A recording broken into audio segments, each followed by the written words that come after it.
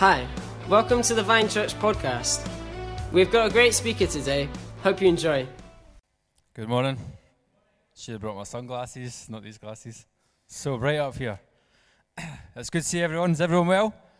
In the Christmas spirit? Who's got an advent calendar?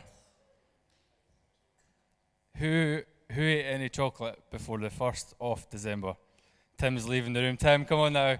Don't worry about it. We've had some confessions in the youth, and I just wanted to see the adults. Would they be so honest? They've been diving into their calendars. Terrible. So good to be here this morning. Thanks for the opportunity to preach. Really grateful to be up here this morning. Don't have like a Christmassy Advent type message, but I do hope to stir our hearts a little bit. I'm not so great with slides and that kind of stuff, as you can see.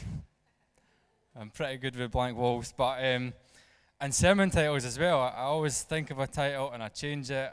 So I've had like 6 sermon titles, and to be honest, I still don't have one. So I'll think of one halfway through. But so yeah, just had a great day yesterday and chilled out with Aaron and the family, and I nipped to Tesco's. I thought the best way to do some sermon preparation would be to get some pizzas and a wee bottle of beer for when my daughter was in her bed. And so I was at the till, and the lady ID'd me. She said, "Excuse me, do you have ID?" I says, "You are joking, aren't you?" She says, "No, son." I says, "How old do you think I look?" She says, "About 25. I said, "Well, I'll take it as a compliment, but it must be the glasses." She goes, "Yeah, they probably make you look younger." I says, "No, I was meaning yours." 35 in February, come on, 10 years are different. Surely not. So I want to preach on the disciples and how they were gathered and how Jesus impacted their lives, and just to go through some of the gospel chapters to see how that came together and how it all worked. And I've always sort of read these verses, and you know that Jesus called the disciples, and they got up at once, left what they were doing, and followed him.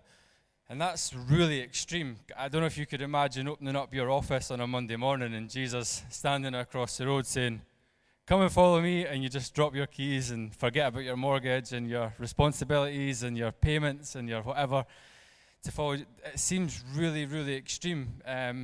So I've studied into it and looked into it and stuff, and of course the disciples did get up at once when Jesus called them, but there was a wee bit more to the story than that you will only find if you go through the 4 Gospels and you piece things together. Just so you know, I'm not skilled in any of that stuff. I have to read what other people have learned, so I take 0 credit for that whatsoever. I just go and Google like every good preacher does and finds the details and brings them. So I'm going to read from John 1:35 to 46. And we'll just sort of break it down a little bit and go through today's sermon. So John 1:35 to 46. The following day, John was again standing with 2 of his disciples. As Jesus walked by, John looked at him and declared, "Look, there is the Lamb of God." When John's 2 disciples heard this, they followed Jesus. Jesus looked around and saw them following. He asked them, "What do you want?" They replied, "Rabbi," which means teacher, "where are you staying?" "Come and see," he said. It was about 4:00 in the afternoon when they went with him to the place where he was staying, and they remained with him the rest of the day. You'll have to really pay attention here because it gets a little bit confusing with so many names and different people. So here we go. Andrew, Simon Peter's brother, was one of these men who heard what John said and then followed Jesus. Andrew went to find his brother Simon and told him, "We have found the Messiah," which means Christ. Then Andrew brought Simon to meet Jesus. Looking intently at Simon, Jesus said, "Your name is Simon, son of John, but you will be called Cephas," which means Peter. The next day, Jesus decided to go to Galilee. He found Philip and said to him, "Come, follow me." Philip was from Kelty. I'm only kidding. I think it's Bethsaida. Who knows? Say it fast, confident. Is that right, Aaron? Bethsaida. That's just from. That was Andrew and Peter's hometown. Philip went to look for Nathanael and told him, "We have found the very person Moses and the prophets wrote about. His name is Jesus, the son of Joseph from Nazareth." "Nazareth," exclaimed Nathanael. "Can anything good come from Nazareth?" "Come and see for yourself," Philip replied.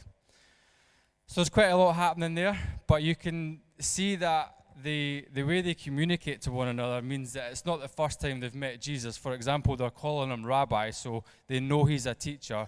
They can only know that because they have heard about him. People have spoken about Jesus to them. They've been around Jesus. They've heard him. They've heard what he's doing. He's preaching. But they're already disciples. They're disciples of John the Baptist. So these guys have a pretty good understanding of Jesus as when they went on to follow him. So just to kind of be clear a wee bit and stuff on how the background came.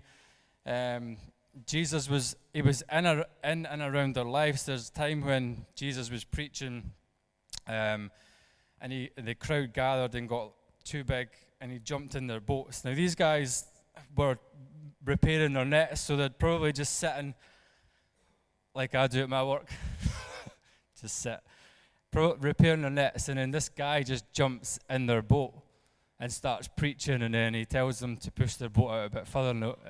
So they obviously knew who he was, but at the same time, there's something going on inside these disciples. They're being stirred by what's been preached by John the Baptist. He's declaring who he is, and these guys are listening. There's a bit of curiosity rising in them.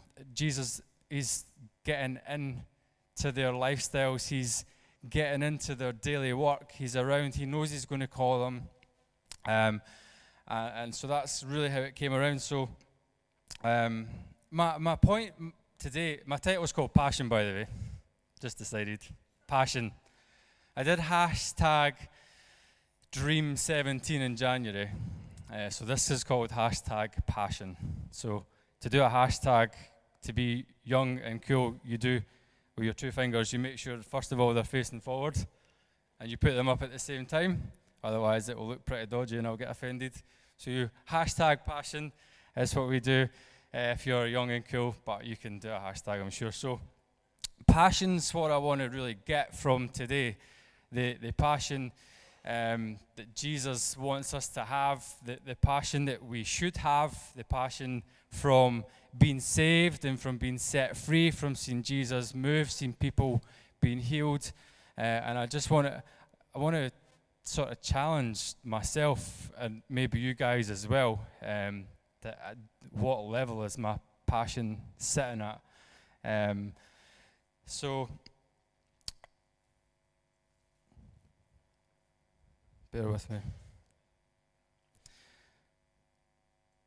So the disciples, it went from just hearing people talking about Jesus. It went from Jesus being around and in their lives, and then they developed this passion and this hunger. And as the verses go on in the Gospels, there comes a point when Jesus says, "Come and follow me." And that's exactly what they do. They get up, they leave what they have, and they go and follow Jesus. But it's because they knew Jesus. They built up this faith, they built up this trust in him. They knew without a doubt that he was the Messiah. They knew that he was the Son of God.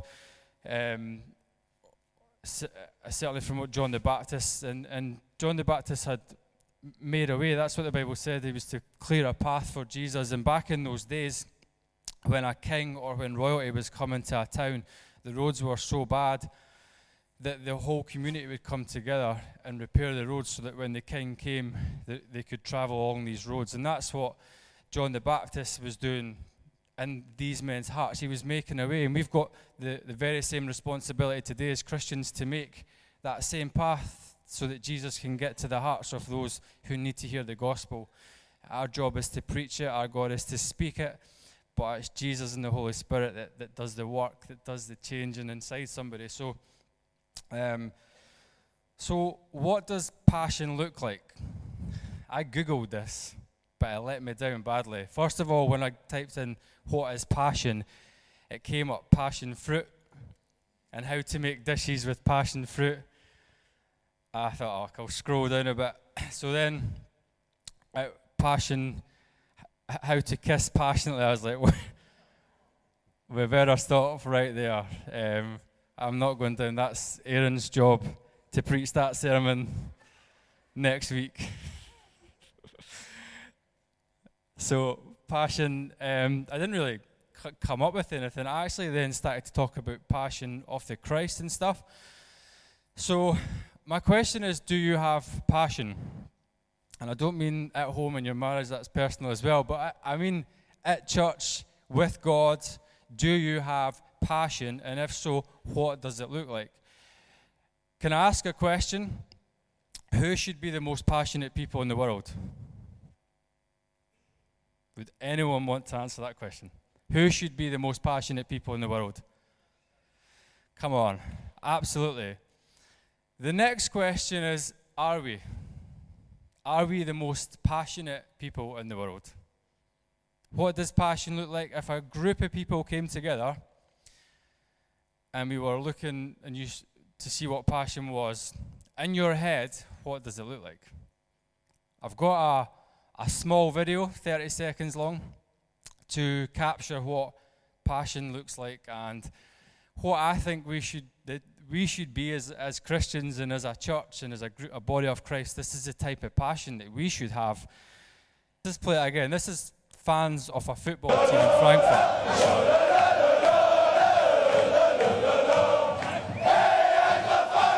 Hope what they're saying is clean as well, by the way.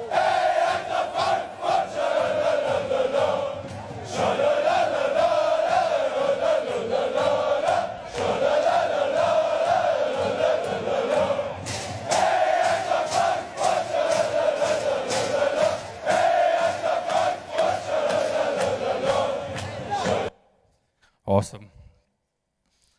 I forgot my props.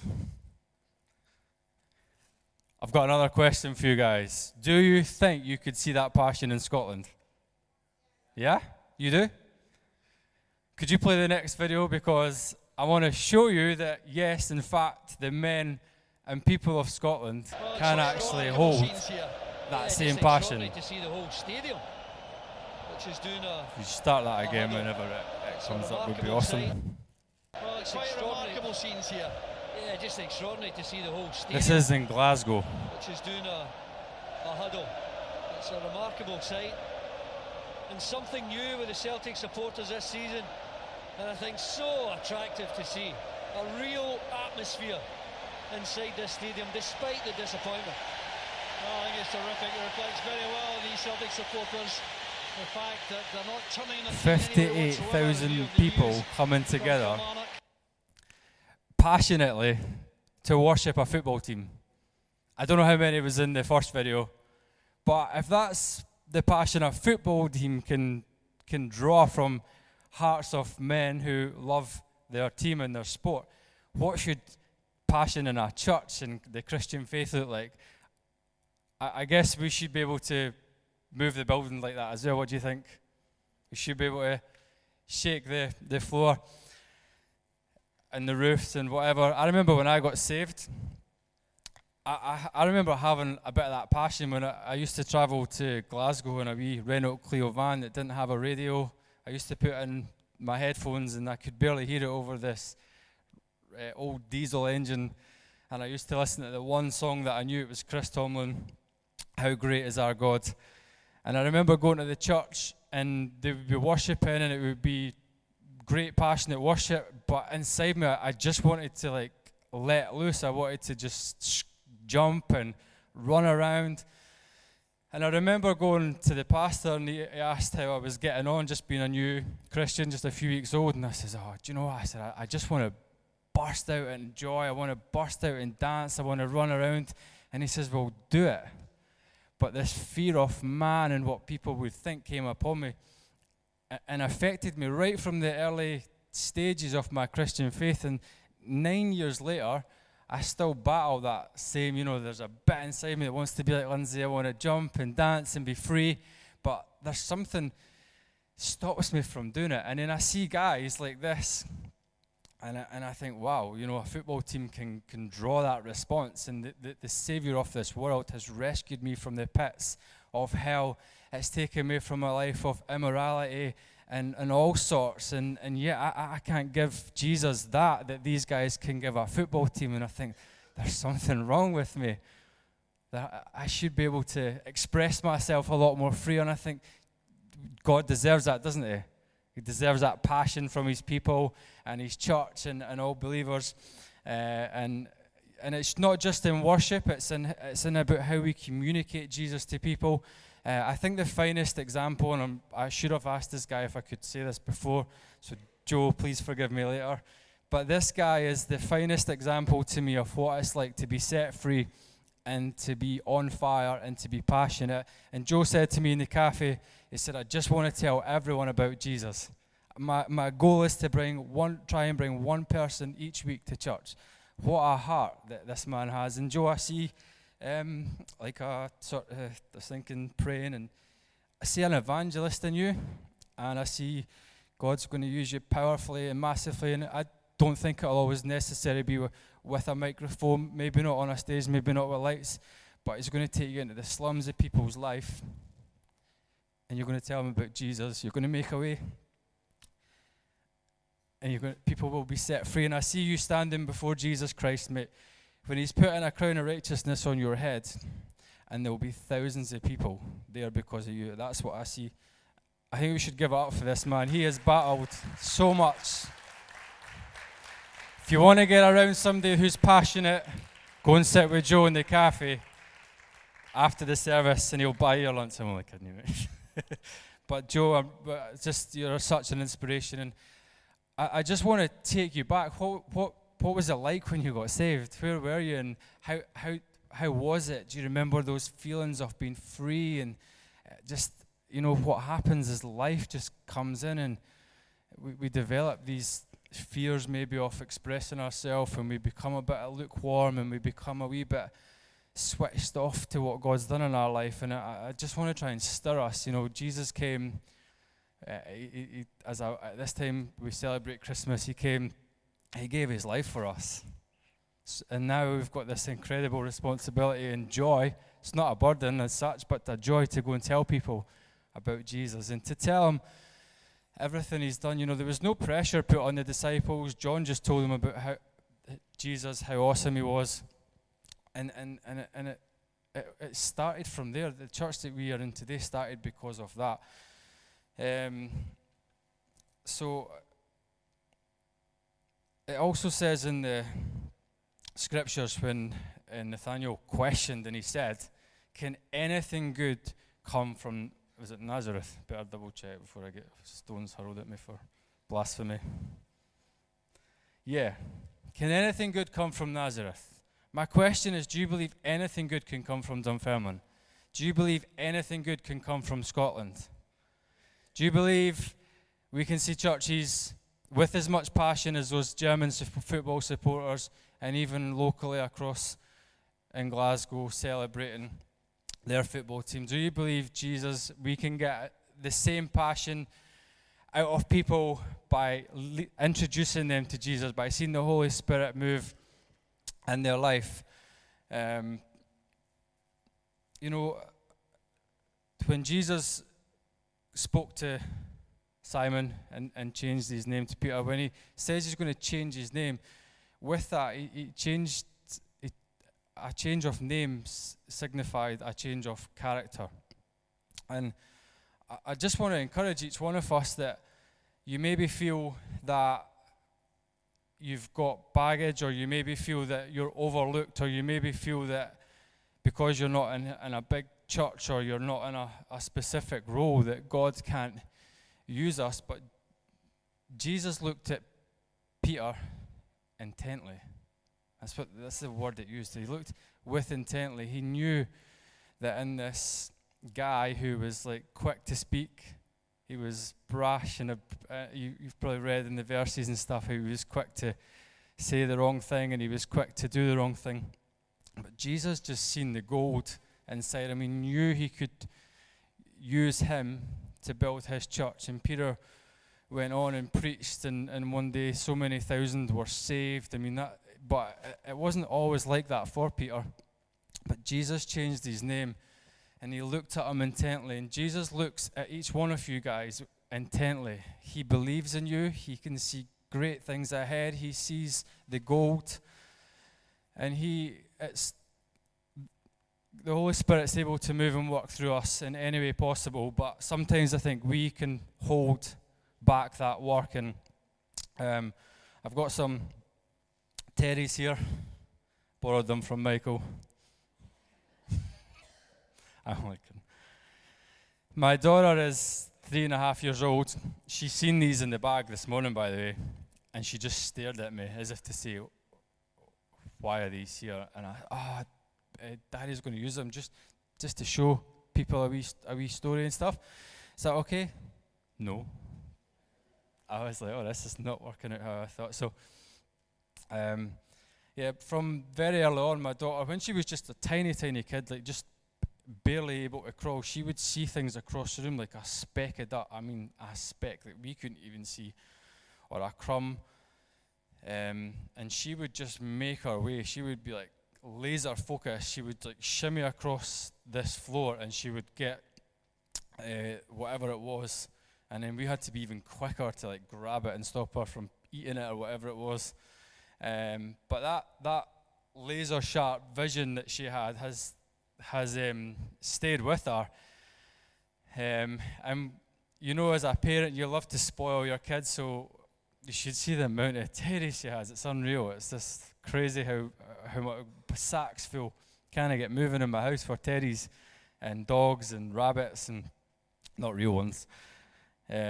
But we would always she would ask for a dog for her birthday or a Christmas, and we would wrap it up and give it to her, and we'd be so delighted and excited to give her the present. And she would open it up, and for a second there would be this moment of great excitement that she's got the dog that she wanted, but then instantly she would reject it. She would just throw it down. Like, I'm crushed. I've waited weeks to give you that present. And the reason she did that is because of the labels. There are a few that have escaped her serious obsession with there being labels. And she would refuse to accept the toy until the label was taken off it. And sometimes it would be Disney toys, like genuine, the real deal Disney toys. And this is shocking, but all I see is them on Gumtree in a few years' time or on eBay, advertised as genuine Toy Story toy. Played with by a 3-year-old for so many years. Still got the labels on it. It's worth 3/4 of its original price. But no, my daughter is determined that she does not want any labels on any of her toys. So she rejects it and will not accept it until I cut the labels off. It could be a thread as well. Typically, they're not sharp enough.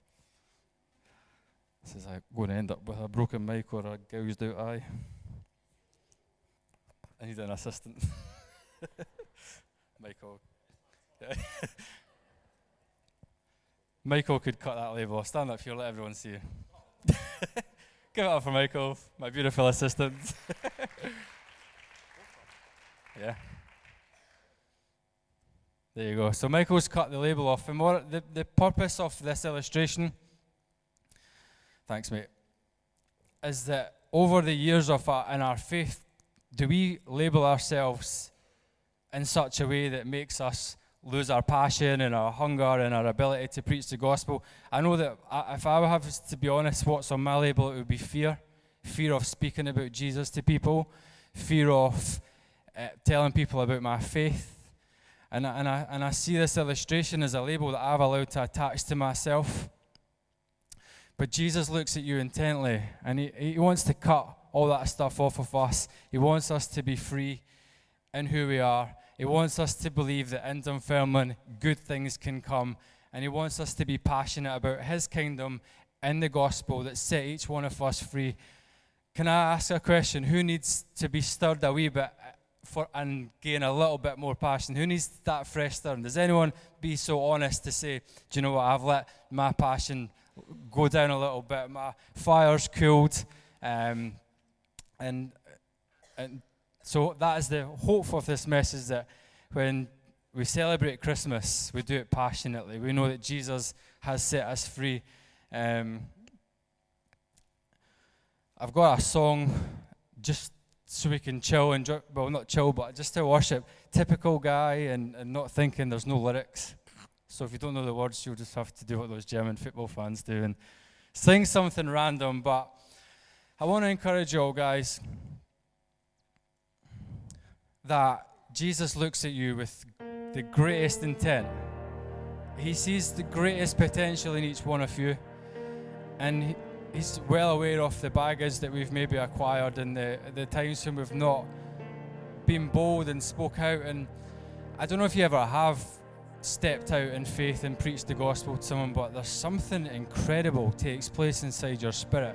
I remember my mate who's passed away now, he had tried to commit suicide and he was in the hospital. I know I've shared this story, but we went to visit him and he took us down to the chapel where he'd went and wrote in the book to communicate to God. He was just desperate for hope, desperate for help. And Pastor Jimmy and I went and we spoke to him.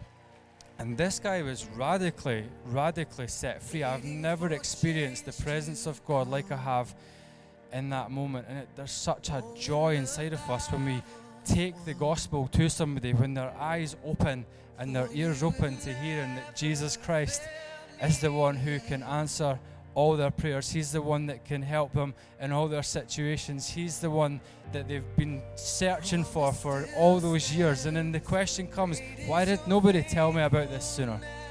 We've got this fantastic responsibility to rise up like the disciples. They gave their lives for Jesus Christ. They went forward. The gospel would cost them their life. It would cost them their livelihood. It would cost them the luxuries of life. But geez, they just went for it. And I want to ask this morning, are you prepared to step up? And are we prepared to support our new pastors? Are we prepared to see our town changed and Dunfermline changed and people's life changed? And the need is out there. Just recently I was asked to go to a job at my work, and the old lady thought that we were turning up to fit a smoke alarm. And she was really low, and she said, is the smoke alarm the one that goes off when there's carbon monoxide? And I said, no, that's a carbon monoxide detector. She said, is carbon monoxide the stuff that just takes you away quietly in your sleep with no pain? I said, yeah, carbon monoxide does have that effect. She says, well, son, don't bother fitting one. She just said, I've had enough. I don't want to really be here any longer. The need is so great, and we hold the most magnificent gift to take the gospel to somebody, to represent Jesus Christ, to be bold like Andy Hawthorne. It's in each one of us, but we need some passion, we need some stirring. We can't have football teams be more passionate about a team who could get hammered one week, win the next, draw the next. We know Jesus is just a winner, isn't he? He's the King of Kings, the Lord of Lords. Why don't we stand up, turn the music up,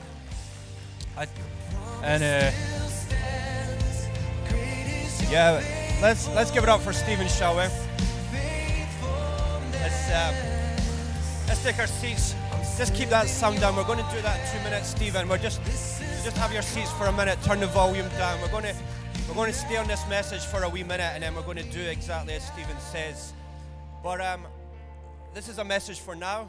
It's a great message. Stephen hears from God. He's brought a stir and he's brought a challenge, and I just want to encourage us to really take it on board, to really press in and to pray just now. I'm going to ask someone to share a little story. You know, Stephen was talking about our passion, and I just want to encourage us all, because I've been in that place where our love can get lukewarm and we can get apathetic and we get busy and we get caught up in the things of this world. But we're not a citizen of this world. We're a citizen of another kingdom. And a couple of practical challenges I want to put out to you in response to Stephen's word is, my dad quoted last week that the average person attends church 1 and 4. This is in America. UK, I don't know what it is, 1 and 2. A practical application would be commit to a Sunday, to being here every single Sunday. Get here, prioritize it. Prioritize, if you're passionate, get here. whether you feel like it or not, make this coming to the house of God to worship God. You know, the Sabbath day in the Old Testament, it was like, you know, the Sabbath was one day devoted to God. Now, we don't necessarily believe in the legalism of the Sabbath, but the principle of commitment, of passion. That's how this place was that's why we're here today, because a group of people decided, you know what, we're going to be here. We're going to be passionate for this house. We're going to give ourselves for the kingdom of God. We're going to give ourselves to all that God has, regardless of feelings, regardless of emotion. So I want to challenge you. Some of you do. And of course, there's emergencies come up and all that. But today, people will skip church for anything. And I want to challenge us. Make God your first love. Make him your priority. Not only church on a Sunday morning, but your small group. Just play that again, please, Peter. Your small group, your life group, you know, make it a priority. Of course there's emergencies, and of course there's genuine reasons. But come on, people, let's stir her up. Let's be passionate. Let's be devoted to meeting together. Not give up meeting together as some is in the habit of doing, or allowing anything to come up and say, okay, we'll be more devoted. You know, we can be sometimes more devoted to our clubs and our societies and our work than the house of God and the kingdom of God. And so that's a challenge. But I want to also say our passion and outworking of that is to commit ourselves to prayer, to daily prayer, privately, individually, just you and God. Just get time alone with God. Prioritize it. You know, these old school spiritual disciplines, the passion, that's where it comes from, is our private devotions, getting in the Word of God. And I want to stir us and say, yeah, we can put a hand up and say, yeah, I want to be passionate, and we wake up tomorrow morning and we like forget what Stephen's preached about, and we just continue to go on. Let's put some practical applications onto that, and let's say, let's be devoted to him, devoted to his presence, devoted to worship, devoted to do the things that God has called us to do. You know what? To do, as my dad was preaching last week, to do the thing that you don't want to do the thing that is uncomfortable. That's what it means to take up our cross daily. That's what it means to die to self. Lindsay, come up and share a story with us. Lindsay, let's welcome Lindsay to the stage. We've been challenging each other to do that, to be passionate when someone says they're sick, not just to go, oh, that's a shame. I will be thinking about you. Because that's easy. You know, we're Christians. We believe we're part of a different kingdom. We believe God is alive and God heals. And so we've been challenging each other to step out and to pray. Lindsay, would you just tell us the story of the soft play, the women that you met in the soft play, and how you felt and what was the outcome? Thank you. Sure. I was at a party. It was Annalisa's party with Mavis and Roland, which was in a soft play in Wonder World in Kirkcaldy, which is a really amazing soft play if you're a kid. And if you're an adult, it's kind of noisy, but it's still fun. So I was there, and it was all the kids were having fun, and Annalisa also goes to the same school as my girl, so I knew quite a few of the mums that were there, and it's a lovely mum who was there, and I said, hello, how you doing? And immediately she said, oh, I'm in agony.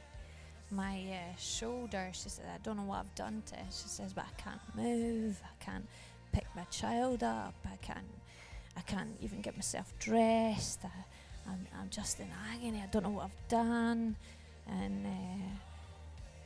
And we've been studying the healing training and just being bold and being faithful. And I said, I believe Jesus still heals today. Can I pray for you? And she kind of looked at me and she went, sure. Let's find a table. I was like, okay. I was like, just kind of awkwardly following her about until she decided to find a table and put her stuff down. I kind of like, oh God, this is kind of awkward, but let's go for it. And anyway, she sat down, and I was like, dear Lord Jesus, we just pray for this lovely mom, and we just I just prayed over her and asked God to heal her, asked God to touch her. And then I asked her, how's your arm? She's like, feels a bit better. I'm like, can you move it? And she was like, still sore, still sore. I was like, okay, we'll pray again. And I did this 2 or 3 times, and she was like, I think it's because I believe, it's a bit better, but still really sore. I was like, okay, well, I pray that God continues to heal it, and I'll leave it at that. And I was like, that's a bummer, God, that you didn't do it right there and then. That would have been good. But it was a bit better, and anyway, I kind of left it, and I thought we're encouraging each other to share the stories if you've been praying for people. So Aaron had encouraged to share it with some people in the church, and I was like, felt less keen to do it because it wasn't an immediate healing. And anyway, it was a wee while until I was in the school playground, and I saw the same mum, and I walked, she was speaking with her friends, so I kind of pulled alongside and in the waiting position for the children to be released from school. And eventually she came over to me, I says, oh, how's your arm? She's like, it's healed. I was like, wow, that's amazing. So it's all better. And she was like, yeah, it's really good.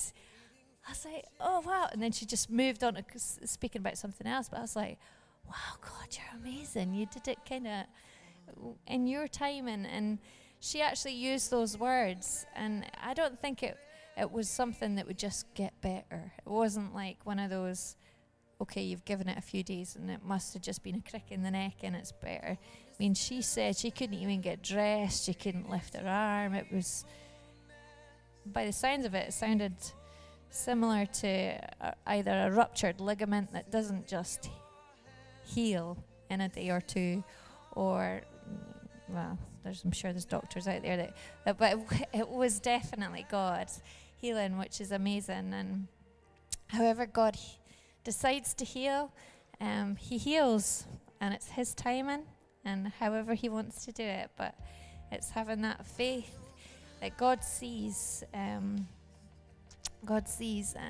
I just want to encourage you guys just to be the person he's called you to be. So yeah. Put hands together for that. Is that something you do a lot, Lynn? Just pray for someone when they tell you they're sick? I'd probably say, what a shame, that's hard, we'll pray for you. And so it was slightly uncomfortable for you to do that? It was, yeah. Yeah. So isn't that great? Isn't that great? We can all, let's encourage each other, let's inspire each other. Let's stand to our feet. I want to pray. We talk about passion. Let's be passionate for him first and foremost. Let's come to him daily on our knees. Let's not look for other people, other things for the breakthrough. If you need a breakthrough in your life, you've got to press into God and pray and seek his face. You know, the Bible says, if my people who are called by my name will humble themselves. Listen, God's calling us to humble themselves. We've got a city to reach, people.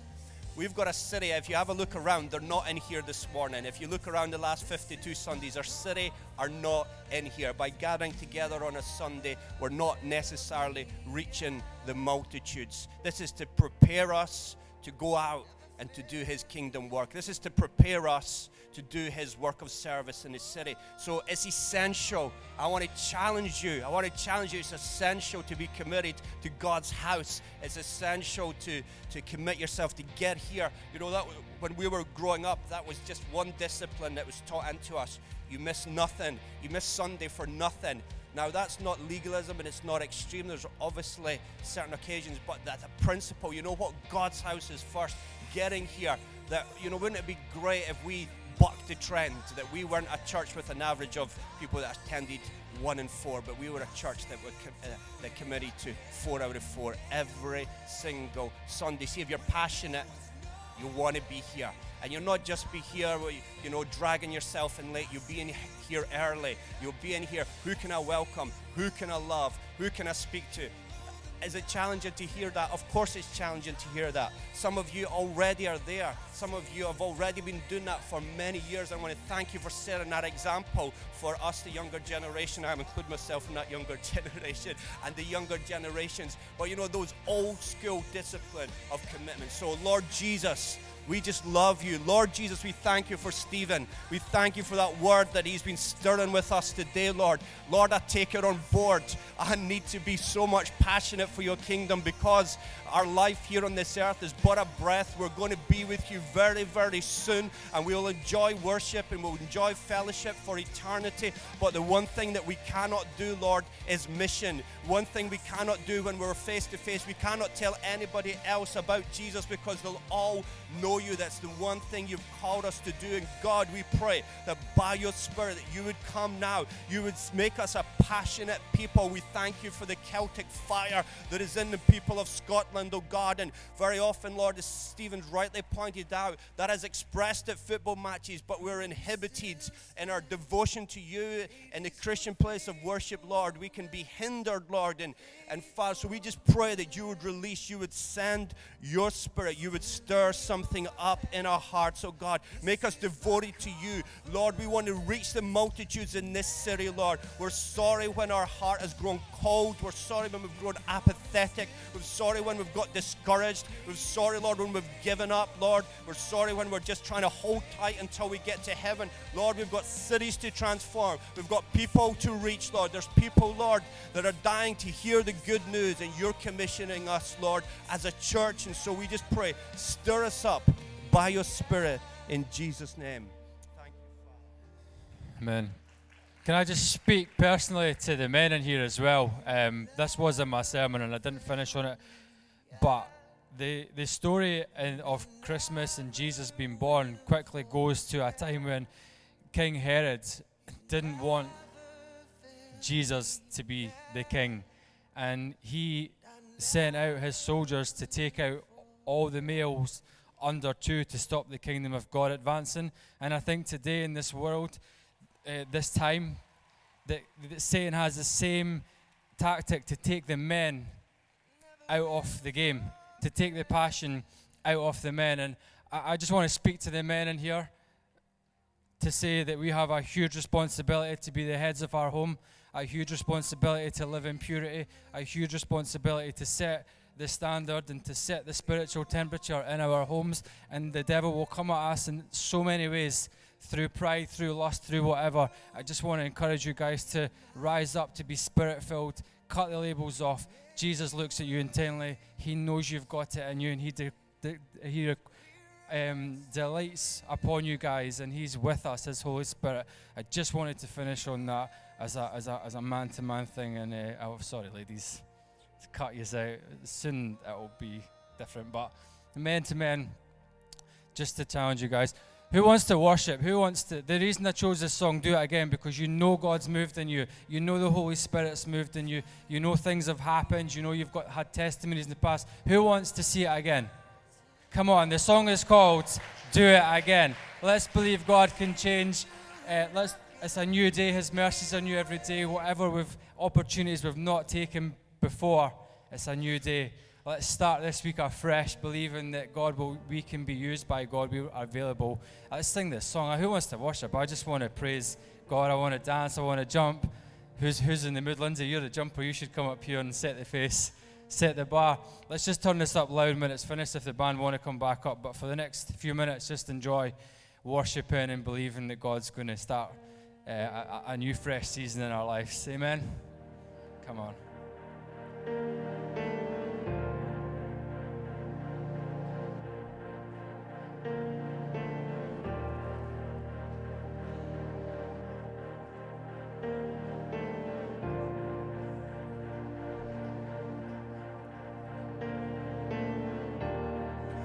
Walking around these walls, I thought by now they'd fall, but you have never failed me yet.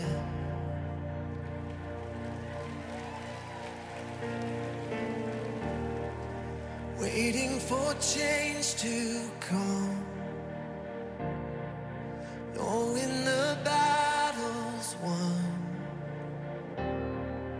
For you have never failed me yet.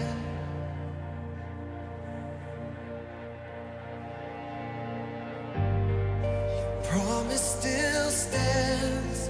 Great is your faithfulness, faithfulness.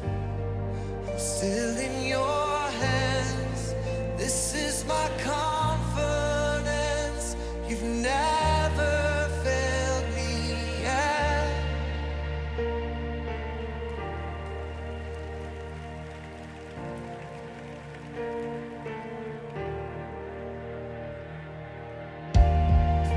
I know the night won't last.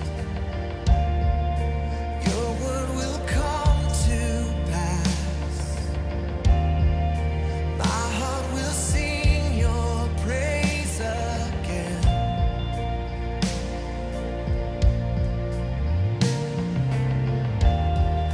Jesus, you're still enough.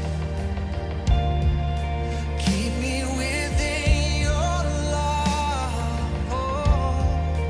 My heart will sing your praise again. Oh, yes, it will. Your promise still stands. Great is your faithfulness, faithfulness. I'm still in your hands. This is my confidence. You never fail. Your promise still stands. Great is your faithfulness, faithfulness. I'm still in your hands. This is my confidence. You never fail me yet. Never fail me yet.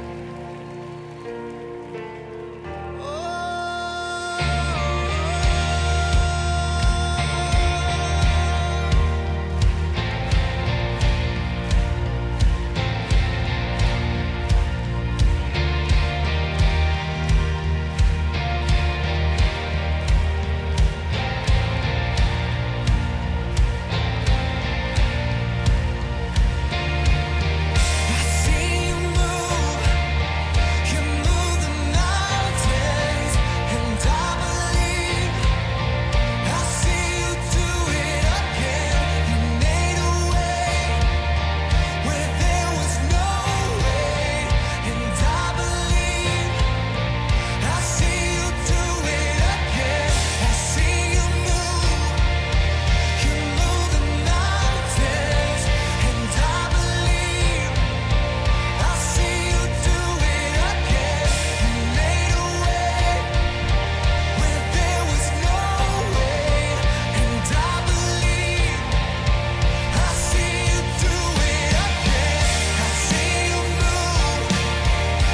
move the mountains, and I believe. Yeah, come on, people. Let's see some of that passion. Come on. You made a way Come on. Lift your voices. when there was no way, and I believe. I see you do it again. I see you do it again. Oh,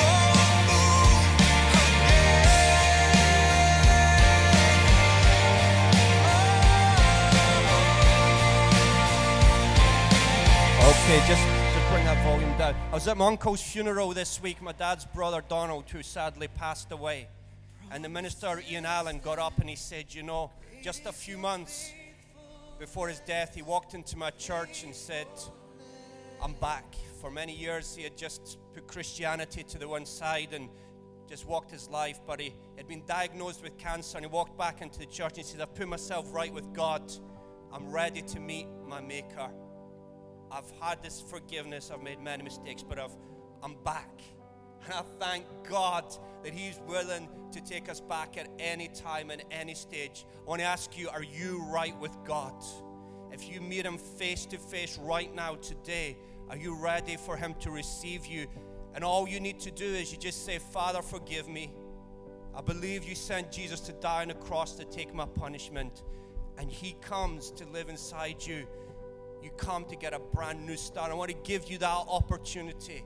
Always be ready to meet your Creator, because you are going to meet him face to face. We all have a day that we will, God has our days numbered.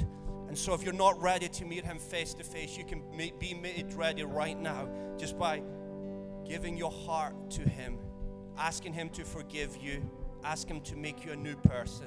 And let's all say this prayer together, nice and loud. Dear Lord Jesus, thank you for dying on the cross. I am sorry, God, for living life my own way and without you. And I ask you to forgive me. I choose to put my faith in you. I choose to believe you are my Lord and Savior.